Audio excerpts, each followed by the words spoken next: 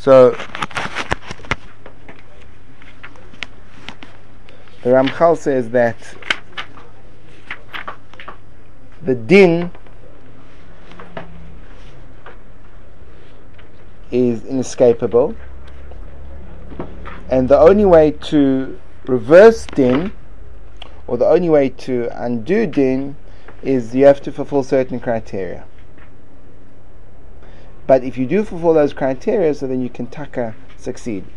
When we saw the Ramchal, and it's a question that we haven't fully addressed, haven't fully answered, is the Ramchal, when he starts off his shtickle on din, he asks the obvious kasha of how can tshuva undo what's done, and he answers the akiras haratzain is ka akiras hamaisa, that when you remove the ratzon, you remove the maisa.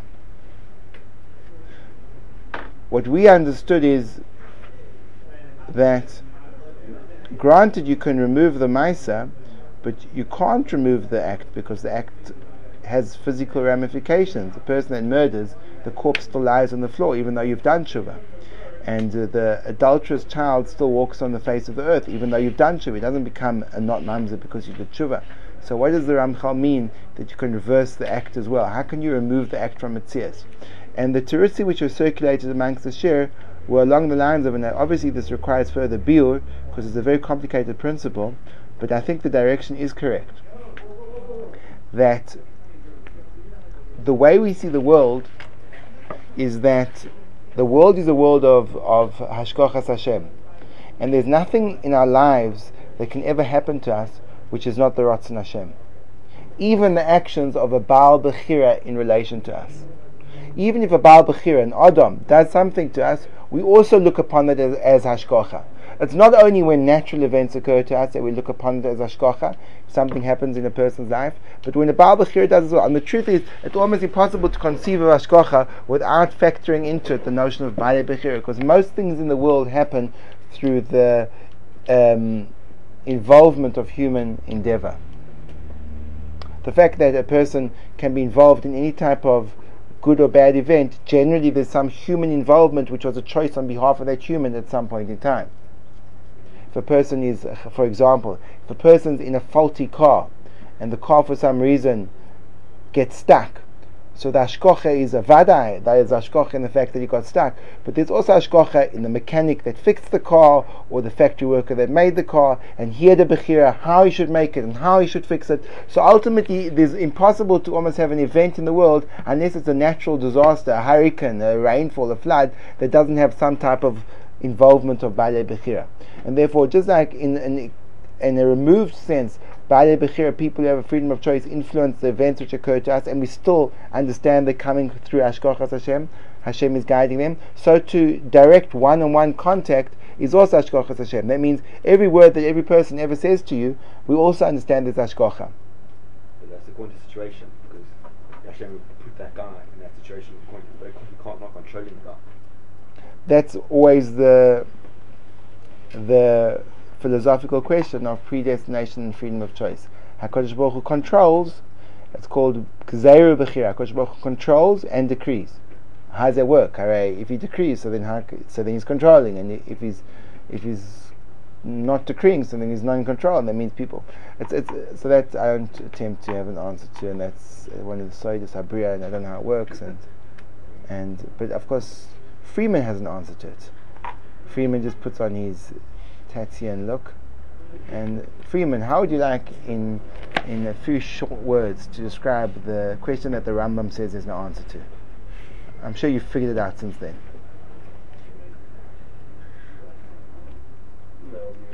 Okay, that's amazing. I appreciate you. See how much you've grown since you got married.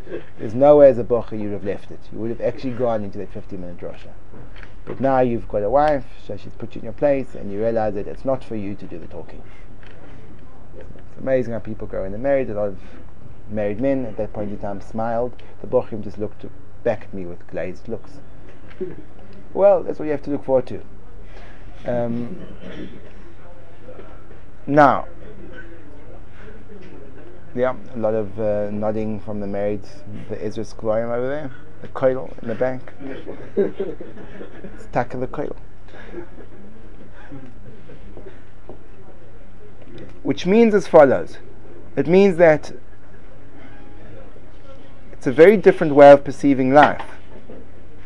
When you perceive life through the eyes of Hashgacha, so it takes away a very harmful psychological mechanism that we are inclined to use. I'm inclined to use.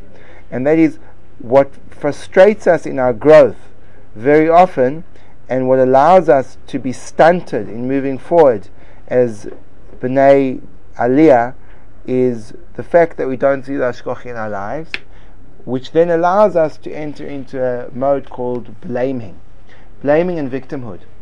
We say, the reason why I am the way I am is because of the fact that my nursery school teacher called me stupid, and ever since then I've looked at myself as stupid, and my first grade teacher said that my handwriting will never be legible, and ever since then my handwriting is never, and my 10th grade teacher said to me, I'll never have any friends, and since then I've never, in other words, people live their lives because throughout their lifetime there were people who be'etzem had no daya bichlal to pronounce judgments on them, and they accepted those judgments as emes, and then when they realize the effects, they say, I can't believe that person did to me, and they harbor enmity toward that person for the rest of their lives. Why don't we just say, everything that happened to me was meant to happen to me, and everything that happened to me therefore can be processed, and everything that happened to me for a reason, and that's my nisayon, and that's what I have to work on. And when you process life that way, so then now you have it in your control to make your life work, and you can no longer go through life b'di'evet, because what am I meant to do? My Baba picked her nose. And ever since then it's had this dramatic effect on my entire self-confidence, because I just can't cope with life because of it.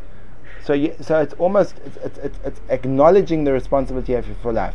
Once we say that, we can understand a little bit how the notion of tshuva, the akiras haratzon, can be oker the maisa, because it means as follows: that the maisa that occurs to you, any event that occurs to you, is because HaKadosh Baruch Hu wants it to occur. And it's impossible for any event to occur to a person that wasn't meant to occur. So when Reuven killed Shimon, granted Reuven had the choice to kill Shimon, but Shimon also had to be killed, for whatever reason.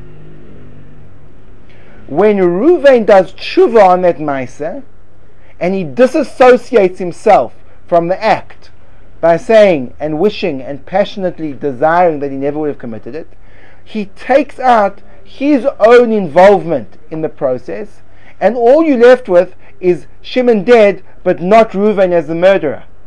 So it's almost as if in the Olam HaEmes no murder has been committed. Shimon still died. Shimon needed to die. But your Meiser Tzicha has been moved from the reality.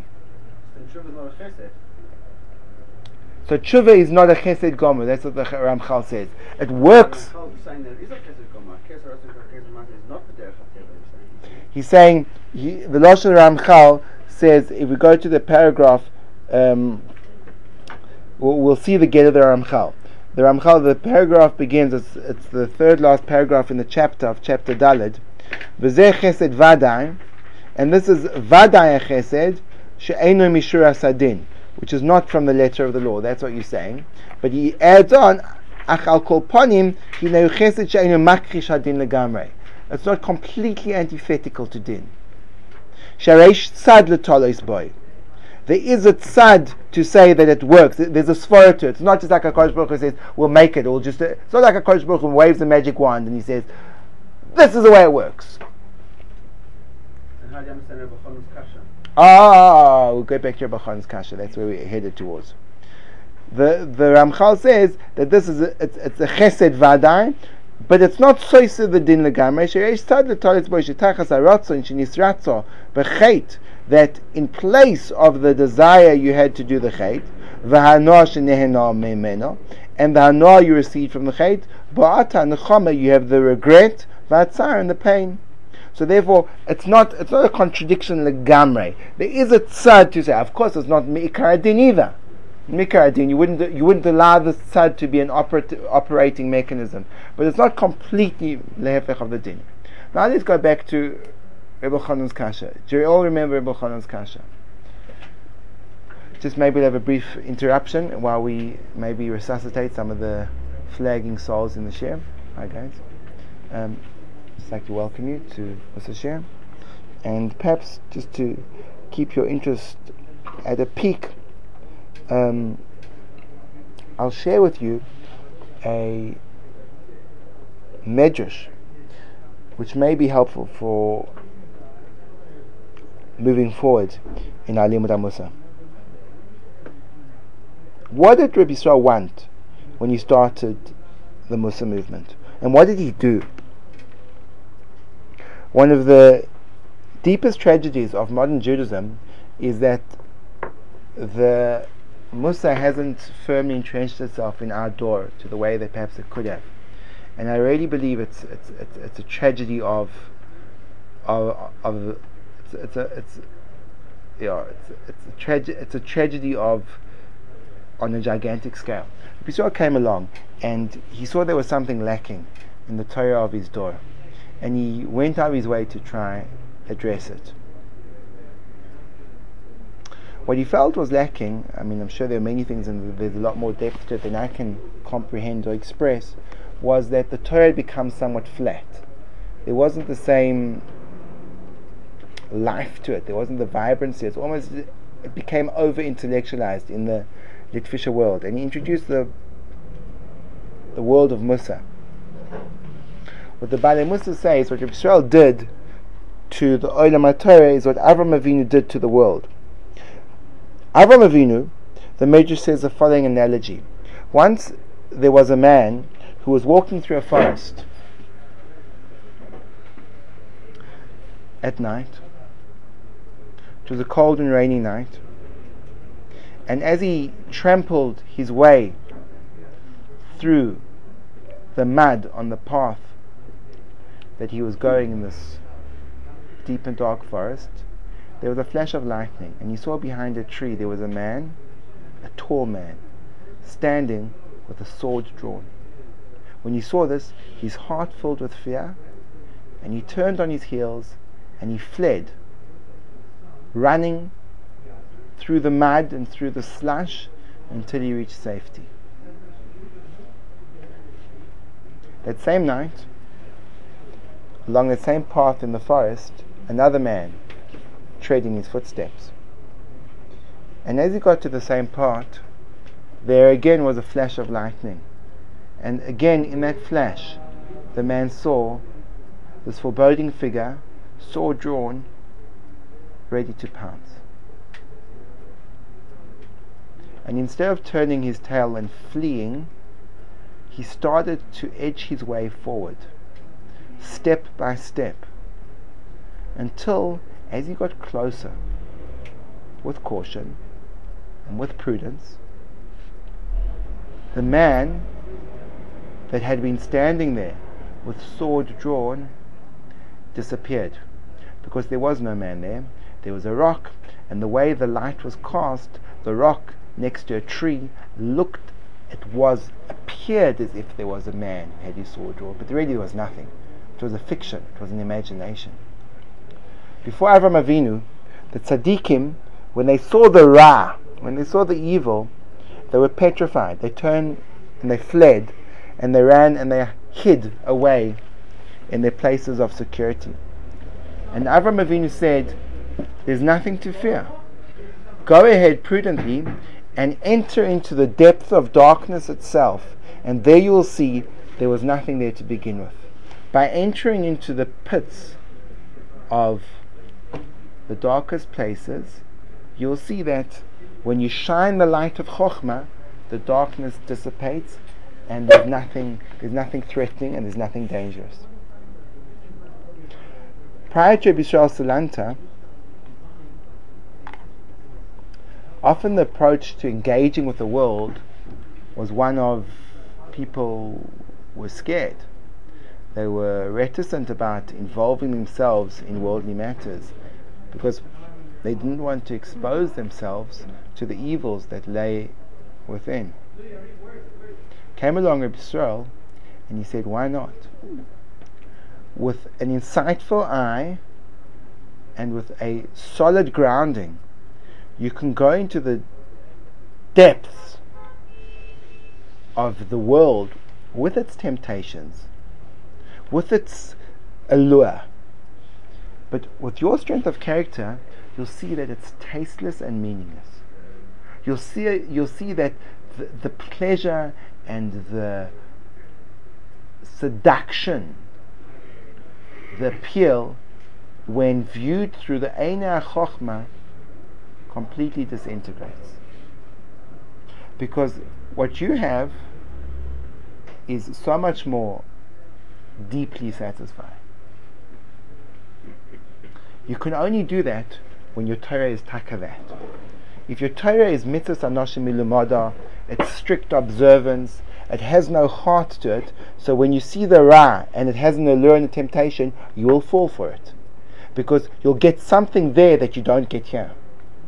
But when you give weight and meaning and luster and joy and vitality and depth and meaning and brilliance and goodness and a sense of connection from the deepest level of self, ani ledoidi, the I is connected to its doid. When it's ani ledoidi v'doidili, so then you can show a person and you say, like Rabbi Yossi ben Kisma, when he met the man walking, as the Mishnah in Perkei Avos says, along the road, and the man said to him, where are you from? Pass me the Perkei Avos over there, Siddur. And the man said to Rabbi Yossi ben Kisma, he said, and where are you going to, and where are you from? And he replied, and he said,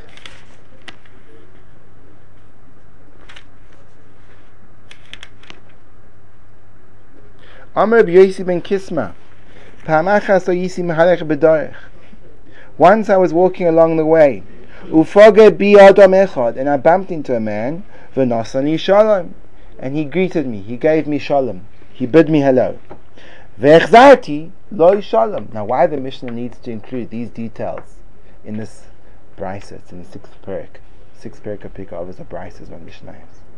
Why the brisa needs to tell me that he was along with the derech upaga ba'adam echad and nasani shalom v'chzarti l'sham shkoach. I mean, get to the meat and potatoes. We're not talking over ma'aselech over here. You don't have to draw it out. So, meaning every part of the brisa is significant. That there was a nesin shalom, there was a achzar shalom. Amar li Rebbe me'ezim okamato. Rebbe, so he's a man of wisdom and learning. He said, Rebbe me'ezim okamato. Von wann kommst du? Where'd you come from? Amar tiloi. I replied to him, I come from a great city where there are sages and scribes. Sofrim is a hard word to translate, we'll have to see, but Sofrim can also mean, the Chachamim are called, the Takonos Rabbanim are called Divrei Sofrim. Sofrim can also mean Rabbanim, it doesn't necessarily mean that they're people that wrote mezuzahs and tefillin. Amali. So the man said to me, Rebbe, come live with us.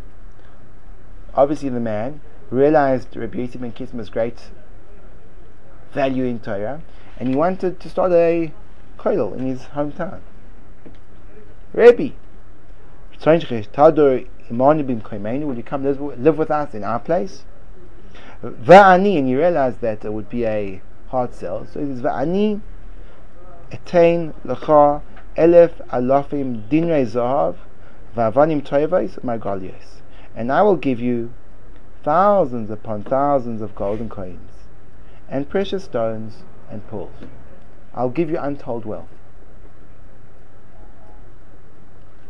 Sounds like an attractive offer. And I want you there because of your Torah. I don't want you there so you can, and I'll give you everything you can. I'll give you everything you want. You'll have everything. You'll have Torah, you'll have Gedula, you'll have everything. Omar Tiloi. Rabbi Yossi ben Kisma said to him, Omar Tiloi, and you replied to him, Imata noisani, if you would give me Kol Kesev v'Zahav, all the gold and the silver, silver and the gold, va'avanim tovos, and all the precious jewels, umargolios, and all the pearls, she be'olam, in the entire world. If you gave me every possible earthly wealth, Eini dar ela b'mkom Torah, I would not live but in a place where there would be Torah. Im ata noiseni kesev v'zav v'avanim tovos u'margoliot shebe'olam, ein ani dar ela b'mkom Torah. The value for me of being connected to that, the worth of being in a Makom Torah, was so clear to him that the allure of wealth, it wasn't a shaila. It wasn't that he had this conflict with his Yitzhara and you want. He said, I don't understand. You're offering me coals and I've got jewels. You're offering me piastres, grushim, cents in exchange for everything. I'm going to take you seriously. In other words, there wasn't a dilemma. There was, I see things through Einei Chochmah. You're giving me something cheap for something expensive. Why would I make that exchange? The highest price you can pay is a few measly scraps. That's what you're giving me.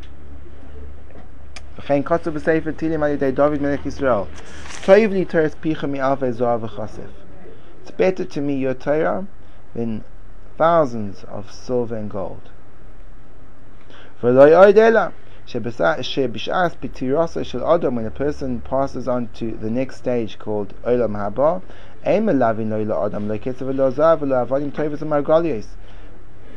they do not accompany him, his wealth, as it says in the pasuk,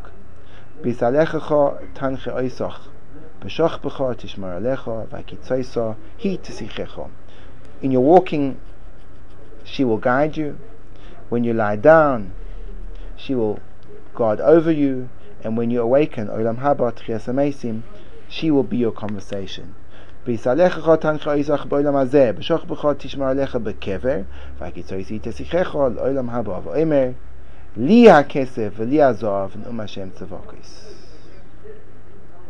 When a person has the Einei Chochmah and the confidence to see the world through those eyes, so then it's not that he has a struggle and he's such a hero for giving up so much for his Torah. He didn't give up anything.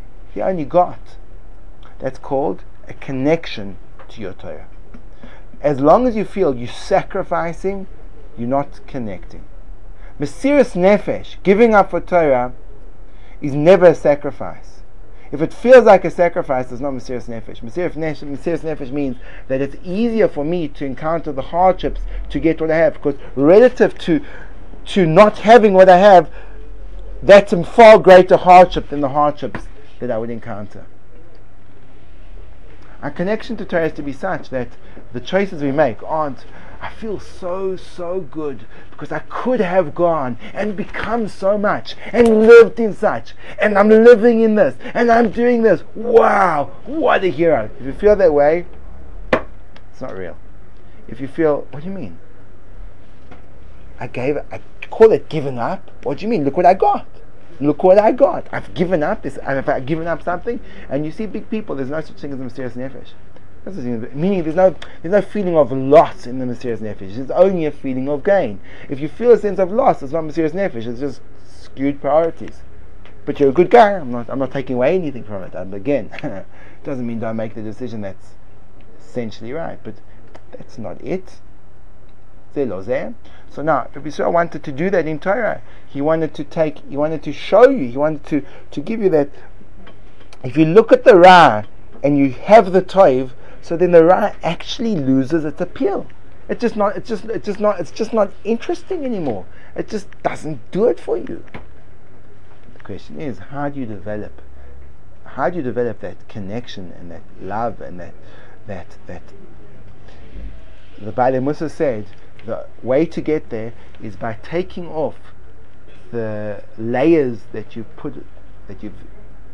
cemented over your inner self.